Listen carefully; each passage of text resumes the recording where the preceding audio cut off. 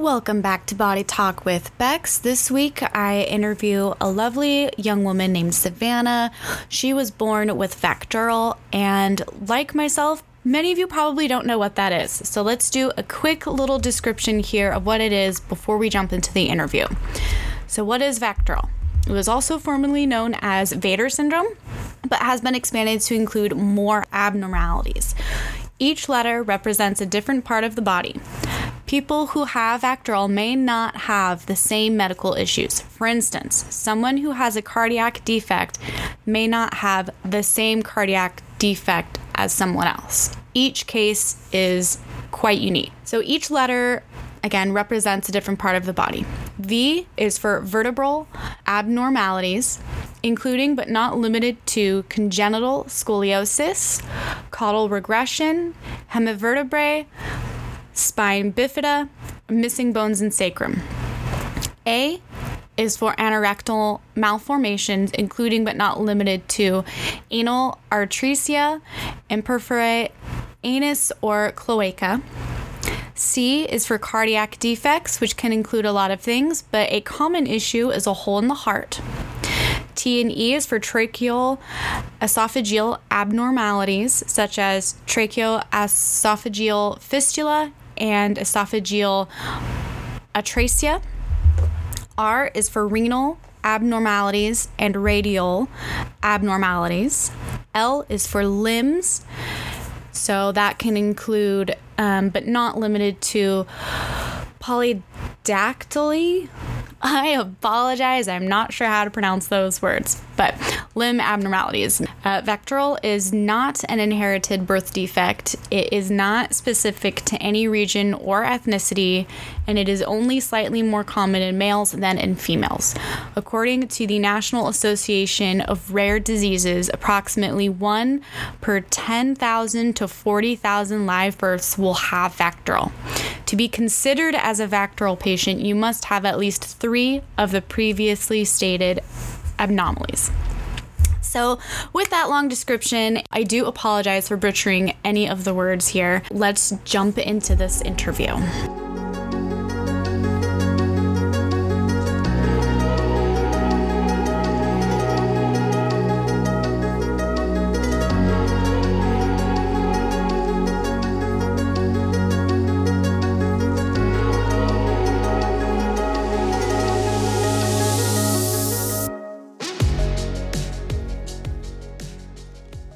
So, yeah, Savannah, you grew up, well, you were born with, is it pronounced VAC-dural, or how do you pronounce that? It's pronounced VAC-dural. VAC-dural. Okay, I'm missing the C, that's why. Okay. And which aspects of it did you deal with specifically? Because there's so many. Yes. So it's an acronym. There are 7 different areas that it can affect. I have 6 of the 7. So you have to have 5 of the 7 in order to be considered a VAC-dural syndrome child. And I have 6 of those 7. Wow. Yeah. Okay. And which ones did you have, and what were they exactly? Yeah. So it's VAC-TERL, and I have all of them except for the L. So the V is vertebral, so I have issues with my spine. The A is anal or abdominal. The C is cardiac, and I have issues with my heart. Then the T is tracheal, E is esophageal, R is renal, and then L is limbs. So I have all my limbs, but as far as the other areas, I have something was either not fully developed or maybe developed incorrectly, or is completely missing altogether in each one of the other categories. Wow. Do you remember any of them, like specifically growing up, like really affecting your daily life? And Yeah. So my back problems. So some of the vertebrae discs in my spine are missing, and therefore my vertebrae are semi-fused together. And because there's no disc, there's no cushion in between those bones. They're actually sitting on top of each other. So it's bone on bone, and they're causing stress fractures in my spine. So I've been going to physical therapy or doing physical therapy since I was about 14 or 15 years old, and dealing with chronic back pain since about that point. And then before that, I only have one kidney. So I've always had to be very careful about my kidney health as far as a low sodium diet. I take kidney medicine. I've been on that since before I can remember. And then I have issues with my bladder that I've slowly through childhood all the way up into adulthood had to kind of deal with in different ways. It's kind of changed as I've grown and developed a little bit more, which is very interesting. And then my cardiac issues, they're more recent. So I didn't actually know that I had the cardiac problems until I was 23. Yeah, I'm 25. So 23, 2 years ago. And I just had open heart surgery last year on that. So that's a little bit more recent. But each area has affected my life in different ways as I've been growing up and at different points too. So a lot of kids with Factoral that I've talked to, it's kind of the running joke is, well, right now my kidney's doing this, or right now I'm having this issue with my heart, but the rest is okay for now, you know? So it's kind of like little maintenance on all those areas throughout your life, pretty much. Yeah. Wow. That's so much. Well, is it easiest to work like chronologically for you then, of like everything that you've handled and dealt with in order?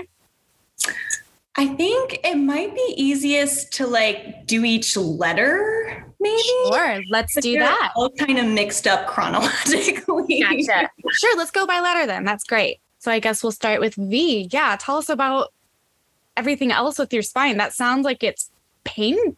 Is that painful? Yes, it can be. So I have stress fractures in my spine.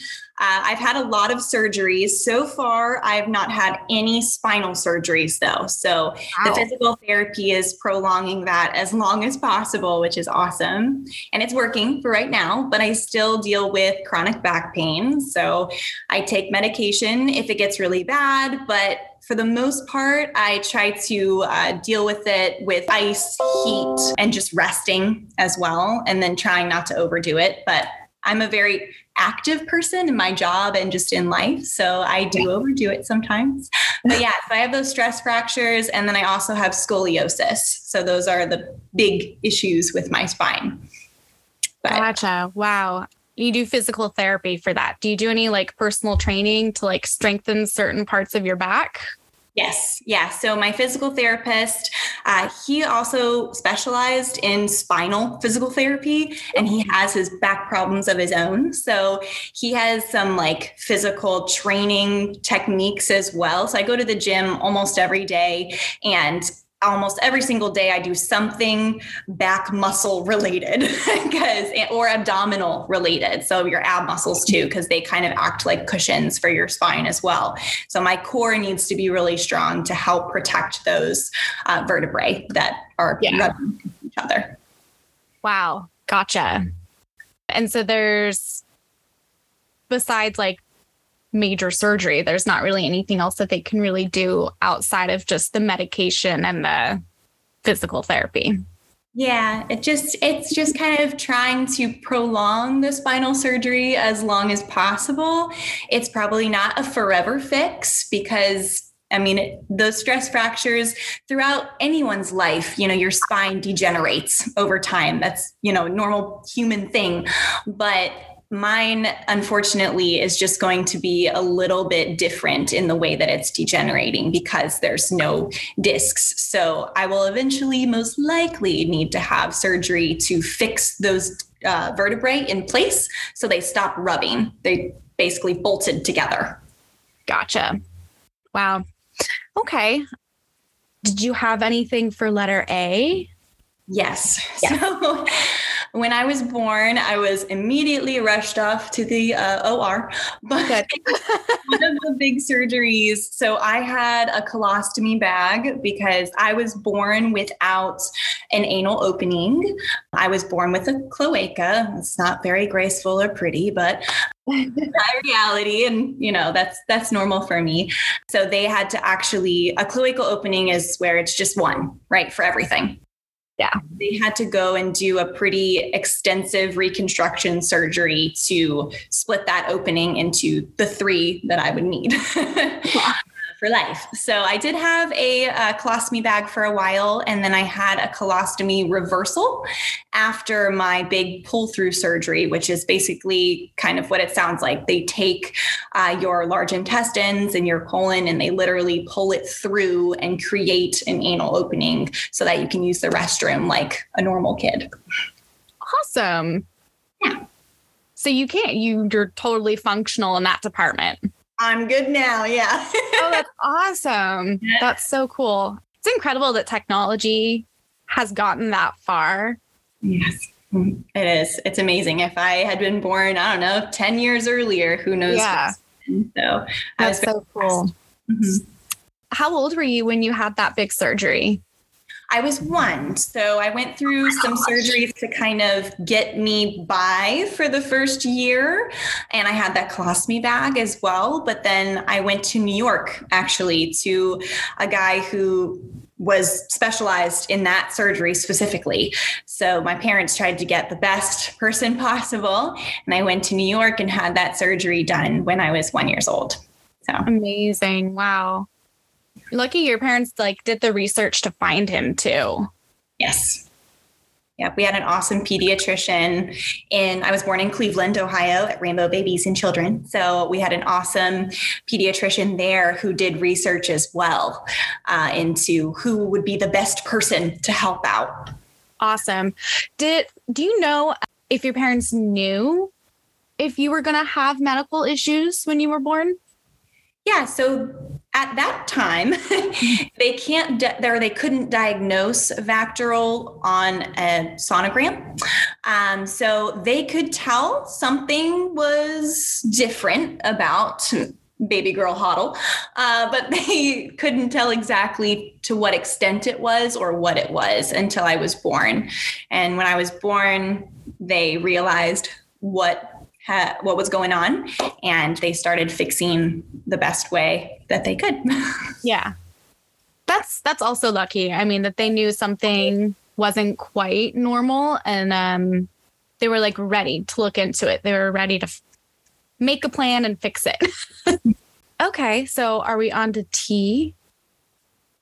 C, I think. C. Right. Yes. So cardiac, which is actually my most recent situation or challenge. So about 2 or 3 years ago, goodness, COVID. I think it's been 3 years at this point. My goodness.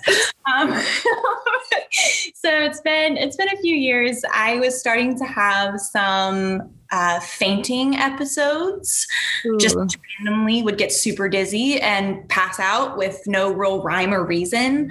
I always had low blood pressure, so I kind of always attributed it my dizzy spells to that. But I started actually fully fainting, which was new. So I went to a cardiologist, and they did a bunch of tests and found that there was a hole in my heart, which it's interesting because when I was born, my birth anomaly was actually called Vater syndrome. So without the C or the L, they added those. About 2 years after I was born is when they added those, because they found out that kids that were born with Vater were also born with limb abnormalities a lot of the time and cardiac issues a lot of the time. So it changed. So when I was born, we didn't know I had a hole in my heart. It was very small. It didn't affect me. And there were bigger issues to deal with at that point. But a few years ago, when it did start to affect me, I did go to the cardiologist, and he found the hole, and it seemed as though it would be a simple fix. They can actually do a patch through your groin nowadays. Again, modern medicine, crazy, I know. So I went down for surgery to fix that patch that hole.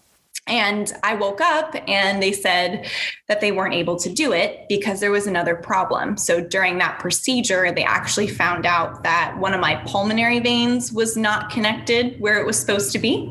Again, it never had bothered me before, but it was not in the right spot. So that was a bigger issue and a bigger surgery. So instead of patching that hole, they figured out a way to basically reroute my pulmonary vein and use the hole to their advantage in that surgery and put a little artificial piece in. So my cardiologist and cardiothoracic surgeon kind of described it to me as, they're unplugging the vein and they're going to go and put an extension cord and plug it into where it was supposed to go. So that's what they did in surgery, which is, the words that I use to really make sense of it in my brain, because medical talk sometimes can go. Yes. So, I have a little extension cord in my heart now. My pulmonary vein is where it's supposed to be and that hole is closed. So we're all good now. But again, I did have to have open heart surgery and I'll be on heart medication for the rest of my life. But other than that, I had my 1-year appointment a few weeks ago and I was, good. All the pressures in my heart were good. My atrium wasn't dilated anymore because, there wasn't unnecessary pressure going to a different spot like it was before. So. Wow. Yeah. Wow. Yeah. And no more fainting. Nope. No more fainting so far. Fingers crossed. Yeah, fingers crossed. I still have low blood pressure, but that's okay. I can live with that. But damage that the hole and the pulmonary vein being where it wasn't supposed to be was causing my heart, especially long term in my 30s, 40s, and 50s, won't happen now because it's awesome. fixed. Yeah. Awesome. Okay. Now we're on to tea. Yes. So tracheal and esophageal, they kind of go together. So I kind of talk about them as one unit. So I had a tracheoesophageal fistula when I was born. So I had to have that fixed. So basically what that means, your trachea, your windpipe, and then your esophagus, your food pipe, they don't connect. So when I was born, I started turning blue because I couldn't breathe. My trachea was not connected to anything. It was just leading to a blind pouch. I had no way to get oxygen into my body. So they took me off to surgery and they actually stretched my trachea and my esophagus, connected them to where they were supposed to be. And they stretched them. So then they had to go in throughout my life. Actually, I had a series of dilations, esophageal dilations, and tracheal dilations to stretch them widthwise, because they stretch them lengthwise so that they could fit where they were supposed to go. And so they got skinny. And then they stretched them widthwise so that I could actually breathe normally and swallow food and it wouldn't get stuck. So, yeah. Wow. Wow. Is there any kind of upkeep on that at all? Yeah, so I actually had an esophageal dilation. I went through when I was born to age like 5 or 6. They were pretty regular. And then from then until age, I think 20, I had none. And then sophomore year of college, I actually had to have another esophageal dilation because scar tissue started to build up and it just started to get really tight in there. And I was having issues swallowing and keeping food down. So that, I might have to have dilations throughout my life, but if they're every 10 years, that's easy peasy, I take a long nap, I wake up and it's over. Can you feel like the scar tissue at all? I could. So when I was swallowing, before my esophageal dilation, it felt kind of tight in there, almost like I ate something that I might have had a little irritation to and my throat started swelling. But, that's the best way I can describe it. But not a ton. It was just because I did notice it was harder to swallow and I was actually having some issues keeping food down because my esophagus was, skinnier. So my body was tricking, or I guess my mind was tricking my body into thinking that I was choking. So my reflex was to get rid of what was blocking my esophagus. So I was actually having issues keeping food down then. Wow. You don't take any medication at all for that? That's great. That's great. Nothing except for the 10-year mark. That's not too bad at all. Yeah, no, that one, I'm very blessed. That one is doing well. Yeah. Are there any foods that like irritate you at all, or you're able to eat kind of whatever? Not so much anymore. When I was younger, I couldn't eat like a lot of bread or doughy things because it would get, like kind of like sticky and cloggy. And if I didn't chew it well enough, and as a child, you're wolfing your food down so you go play outside. And I did that often, and I would choke pretty often at the dinner table because I really loved pasta, but pasta didn't love me. So those kind of foods when I was younger were problematic, but not as far as, since I've gotten a little bit older and are more mindful about, slowing down, smaller bites, chewing my food, adult things. Yeah. Great. Okay. So that was T and E. You didn't have anything with L, so we just have R, right? Yes. Just R. Yeah. I mean, you only had a few things. Yeah. So R is renal. So your kidneys and your bladder, right? So I only have one kidney. I was only born with one kidney. The other one was like a pseudo cyst kidney thingy, tiny little basically ball of tissue that got absorbed into my body as I grew up and never amounted to anything. It literally just disappeared one time because I do go to a nephrologist and get ultrasounds on my kidney every other year now. So just to, make sure she's doing all right down there all by herself. And one year, they would always check both sides and go, oh, there's a little tissue for a little while. And then one year it was gone. And my big brother, as a prank, told me that I must have pooped it out. And I believed him. That's not how your body works. I know this now. It got absorbed into my body. But yeah, that's big brothers for you. But yeah, so I only have one kidney. I have to be careful about, alcohol intake, since that does speed up your kidney a little bit. Mm-hmm. I have to be careful about sodium, because that filters through, your kidneys, your filter, right? So anything that could be hard on the kidney, including medications. Like I can't take Advil. I have to take Tylenol because Tylenol goes through your liver. Acetaminophen or Advil goes through your kidney. So there are certain medications, over the counter as well as in the hospital whenever I have to go to the hospital that I can't have, and certain things with tests and stuff that I can't have contrast. If you have to have contrast when you're in a situation where you're having a CT scan or something with contrast, they have to be very careful because that beats up your kidney, that kind of stuff. I just have to be mindful of. And then I drink a lot of water, or I'm supposed to drink a lot of water. I am not perfect, but because that helps flush your kidney, right? But yeah, so the kidney is a little bit bigger than your average person of my body size female kidney would be. It kind of overgrew, not to the point of 2 kidneys, but it's definitely, bigger. So that's helping, and it's very healthy right now, which is great. I just have to be really careful about, bladder infections and all of that. Sorry, my computer keeps doing weird things. But anyways, I just have to be careful about, bladder infections because those can lead to kidney infections, and have to monitor that with a nephrologist. So that's one of my 7 specialists. Wow. And this was just your kidneys were affected. You didn't have anything with your bladder? Yes, I did. You did. I thought so. Yeah, I had a bladder reimplantation. So that was also when I was a baby, and basically they had to go in and reconstruct my bladder. because it didn't develop as it should have.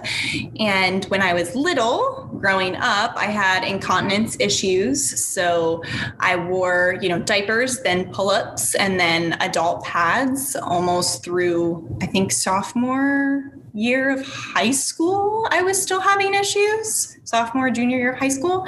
And then for whatever reason, and we don't know why, my urologist still cannot really explain it to this day. Apparently it happens every now and then with kids that have issues with their bladder. So it kind of corrected itself. And by that, I mean, when my doctor describes it to me, he describes it like a hose, right? Your pee tube, it's a hose.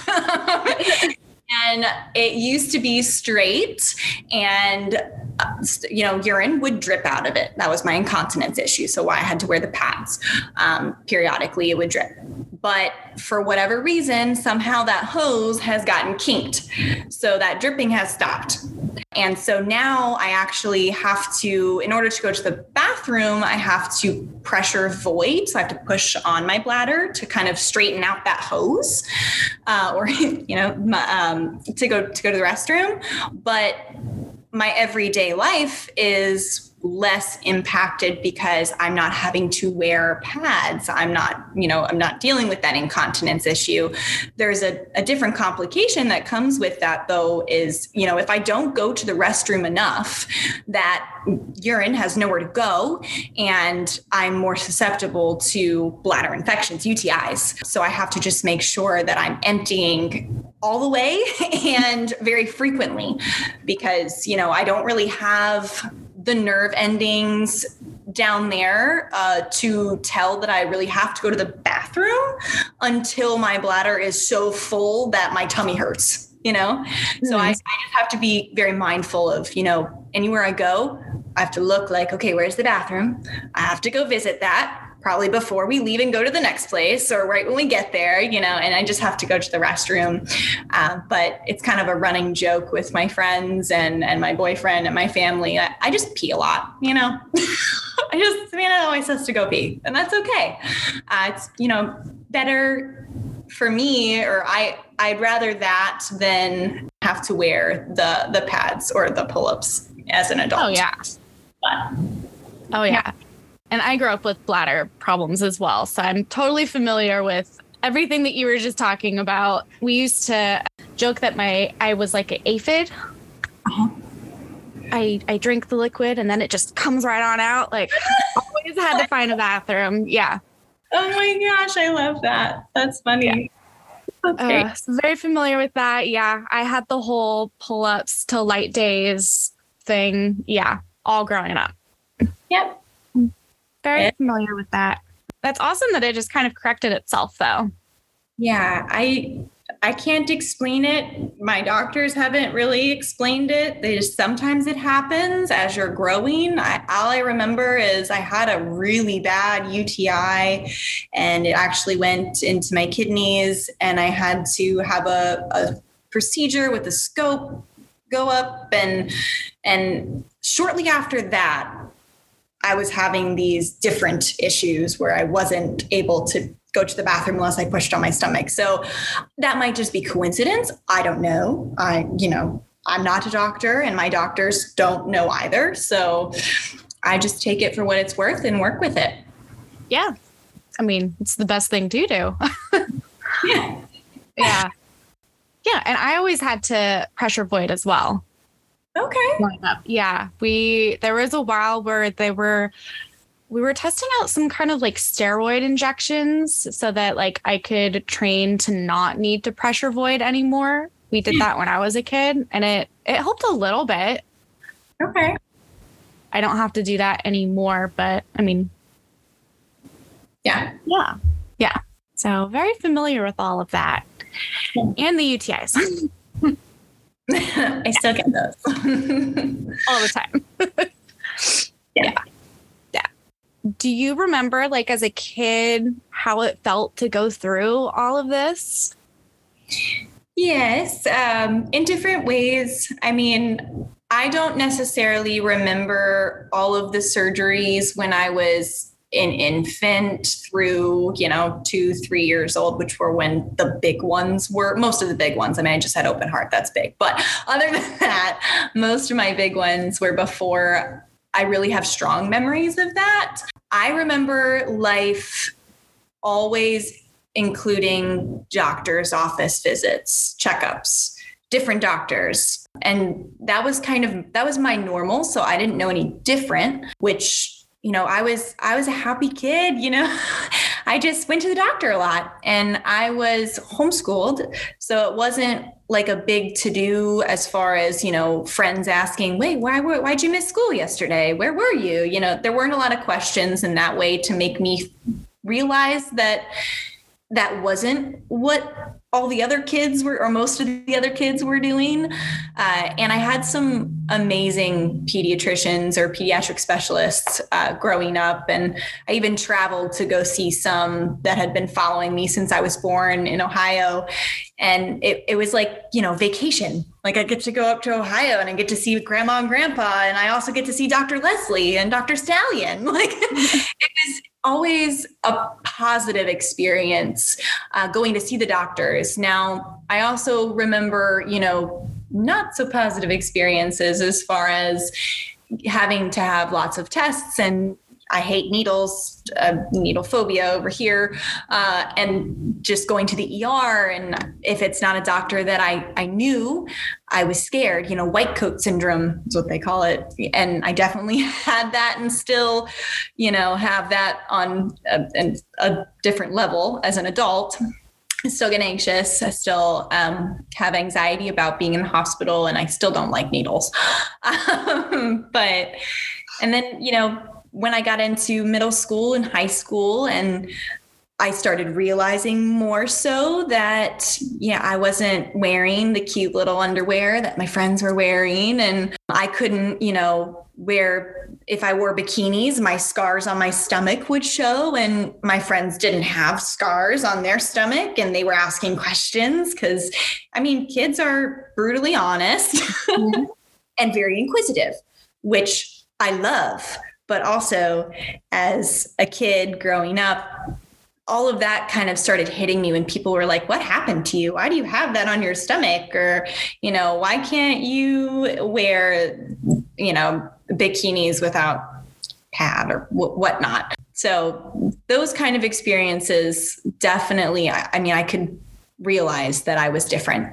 And sometimes it was like, oh, yeah, no big deal. This is me. This is my normal. But then sometimes it was, oh, wow. Yeah.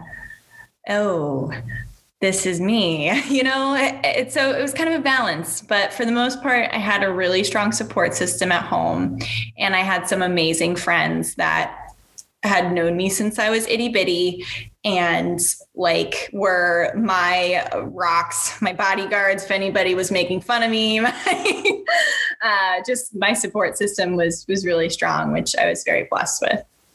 Yeah. Yeah. Great. So you homeschooled. Yeah. That's cool. Did your siblings, do you have one sibling or two? Or I have 3. Oh my gosh. Okay. Were they homeschooled as well, or was it just you? So myself, my older brother, and one of my older sisters were all homeschooled.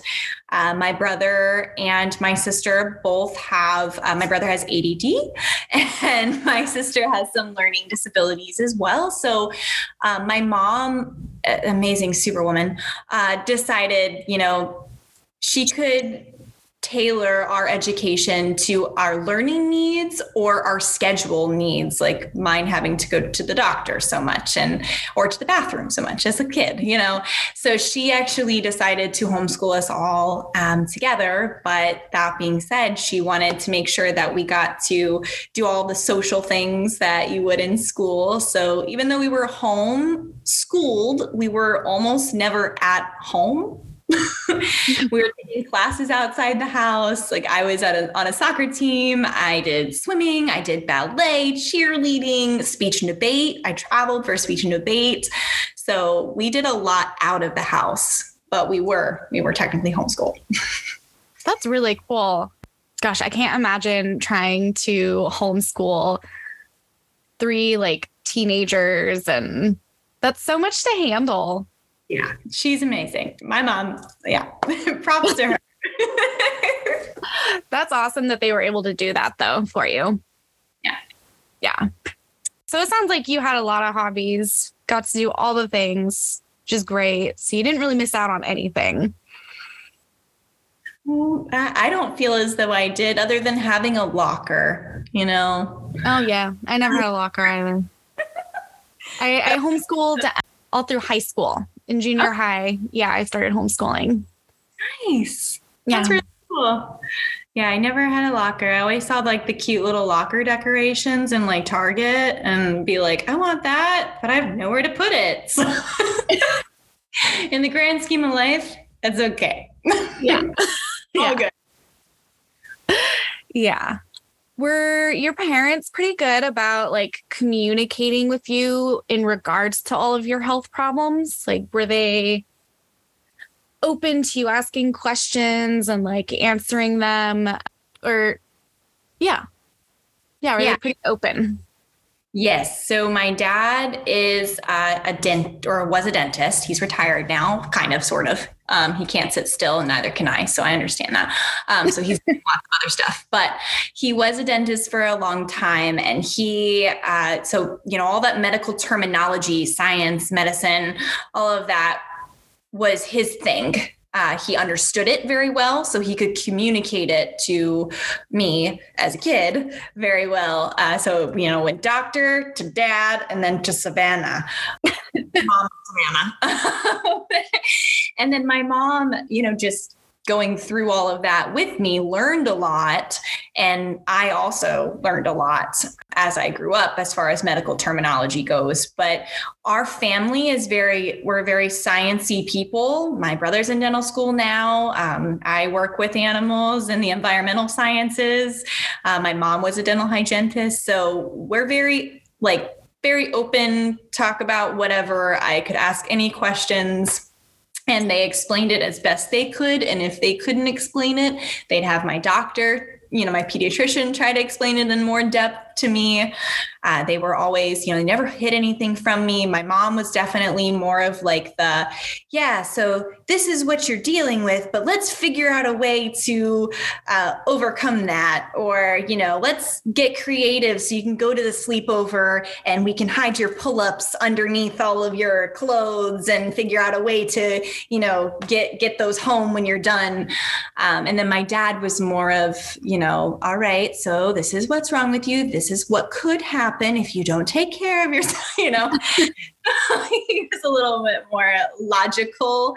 And then my mom was a little bit more creative about different things as far as my medical condition goes. But they made a really good team in that way, I think, communicating stuff to me, because it wasn't over my head. It was very much, on my level. And my mom, made it simple, or not simple, but I don't like to say commonplace, but she just made it so this is what we're dealing with. So let's figure out an answer. Let's figure out how you can still go play soccer or still go swim and be safe while doing it. Yeah. That sounds like a great balance. Yeah. Yeah. Of like having someone be able to break down for you what's happening, and and then having someone who's just so great at making sure that you don't miss out on like life and just enjoying. Yeah. That's great. Okay. So what are you still dealing with today? Like things that you handle on a daily basis? I know we kind of touched on that you watch your food so that you eat healthy things for your kidney. Are you on any you said you're on medications for your heart right now? And my kidney. And your kidney. Mm-hmm. Is there anything else that you still have to kind of keep an eye on and monitor?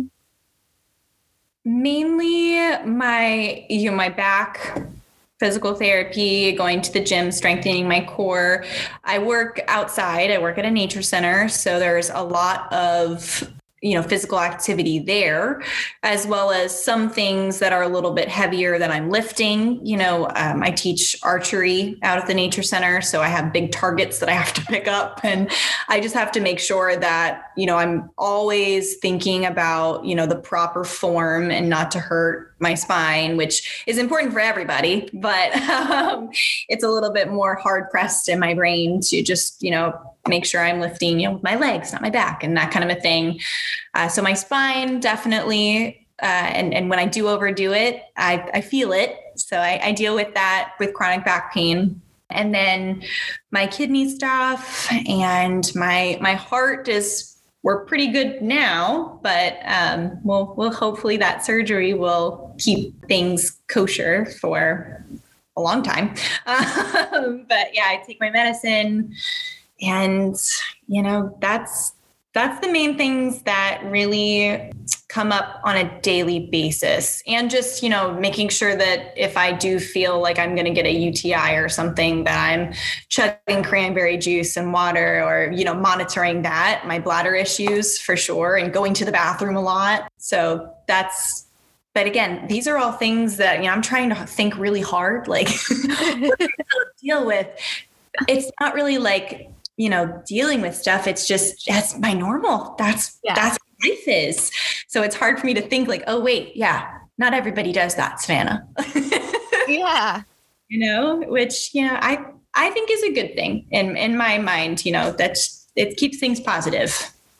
Oh yeah, no, it's great. I've really enjoyed, listening to your point of view, just because you've been so positive about everything. Yeah, that's great. So then I guess the other only big things you really do then is the once a year or every other year, ultrasounds and stuff like that. Yeah. So I have a nephrologist, a urologist, a cardiologist. I'm about to go in September to see specialists in congenital reconstruction for gynecology, as well as colorectal specialist. So I'm going to go see them in Cincinnati and have an exam, actually a procedure done up there, just to make sure that everything is still good down there from the surgery that they did when I was little. So basically just pretty much every year to every other year, I'm seeing specialists for different areas of my body for maintenance. It's putting oil in your car. You got to make sure you do it. And if you do it every, 5,000 miles, whatever it is, I'm worse with my car than my body.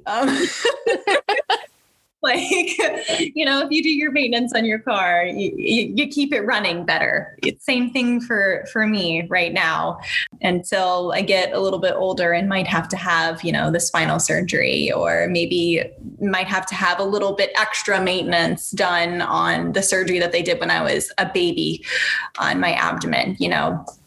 That's just kind of, wait and see. Yeah. Everything, and just work with the complications or the challenges as they arise.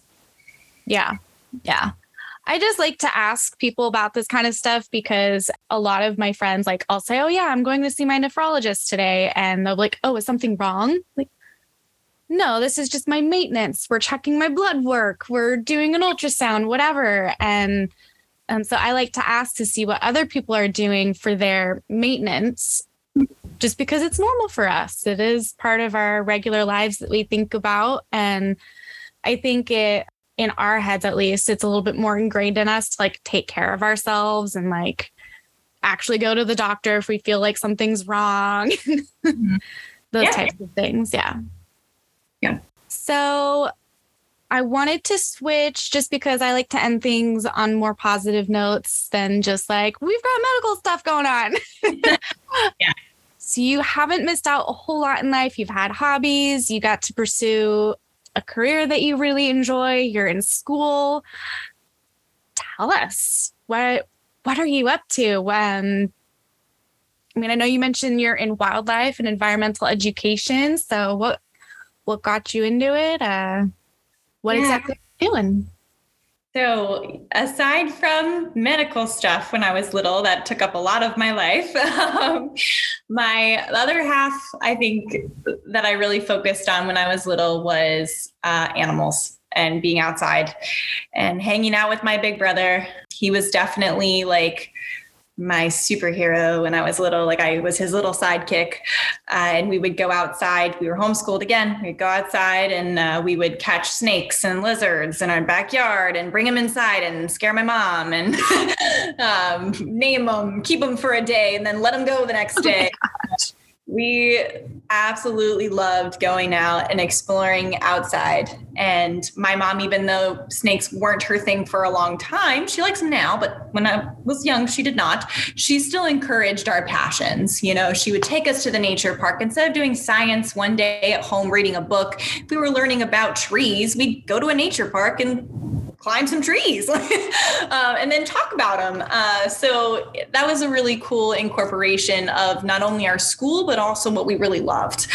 And I kept that, you know, animal passion. My brother still loves animals, but I decided I wanted to make a career out of it in some way. So I did ecology as my undergrad. That was very broad. And it helped me, or it allowed me to take, you know, classes in reptiles, herpetology, and mammalogy, and invertebrate zoology, lots of different animals to figure out what I really wanted to do, as well as like marine science. And at this point, I actually lived in Tennessee for a long time. So I thought I wanted to do marine. After taking some marine courses, a semester abroad in Florida, and thought I wanted to do marine, and came down here to West Palm Beach for an internship and a master's program or potential master's program.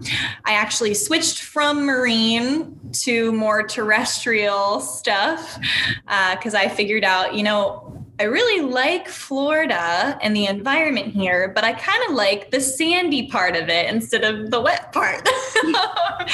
So I'm now working at a nature center and pursuing my master's in environmental and marine science education, but I'm really more focused on the terrestrial side of things. I work with animals. I work with raptors, like an owl or two owls and a hawk. I work with snakes and lizards and turtles, a deer, an opossum, a gopher tortoise, all kinds of animals. And I get to teach everybody. We do school programs for kids, but we also have, you know, adults, families, seniors come in the center, and I get to do programs for all ages and talk to people about what I love. So it's a little bit of animals and it's a little bit of talking to and meeting new people, and all in one job. It's kind of the best of both worlds, in my opinion, for what I love to do. So, yeah. Cool. That's awesome. Do you have like a favorite animal that you work with at work? I do. And I'm not supposed, it's like having a favorite child. Like, you're not supposed to do that. But I definitely, I do. And his name is Abel. He's our red-shouldered hawk. He only has a picture that you sent me. Yes, he is in a picture that I sent you. So he only has one eye. He was bullied by his sibling as a baby and was kicked out of the nest and got an injury through that on his eye. He couldn't see. So they actually, the person that found him brought him to a rehab center. He still had both eyes, but one was damaged. He couldn't see out of it. And the veterinarian actually decided that since he wasn't using it and it was really irritating him, to surgically remove that eye. So because of that, he can't be released into the wild. So I get to work with him. He's an education animal. We have a huge enclosure on our property that he gets to fly around in because he is flighted and get exercise that way. But his vision, his depth perception is not what it should be for him to be able to hunt in the wild.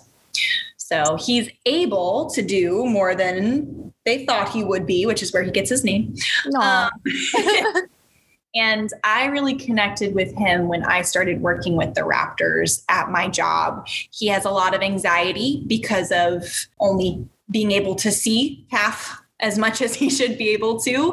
And, you know, the blocked vision on his right side causes him a lot of anxiety for anything that's, you know, behind him or on the right side of him. He just gets really nervous. And I, you know, have a little bit of anxiety about lots of things, but mainly medical stuff, right? So I connected with him, and he took to me like very quickly, is what I was told from my boss when I started working with him.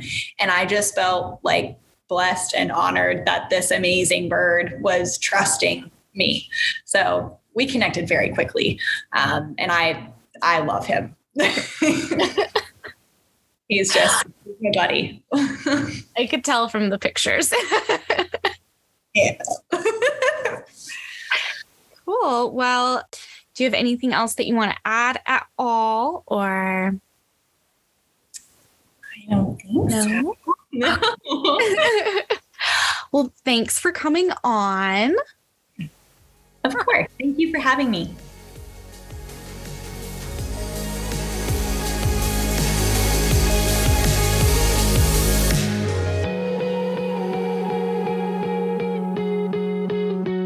Thanks for listening to this week's episode of Body Talk with Bex. I hope you found it as informative and eye-opening as I did, talking with Savannah about her experience growing up with Facturel.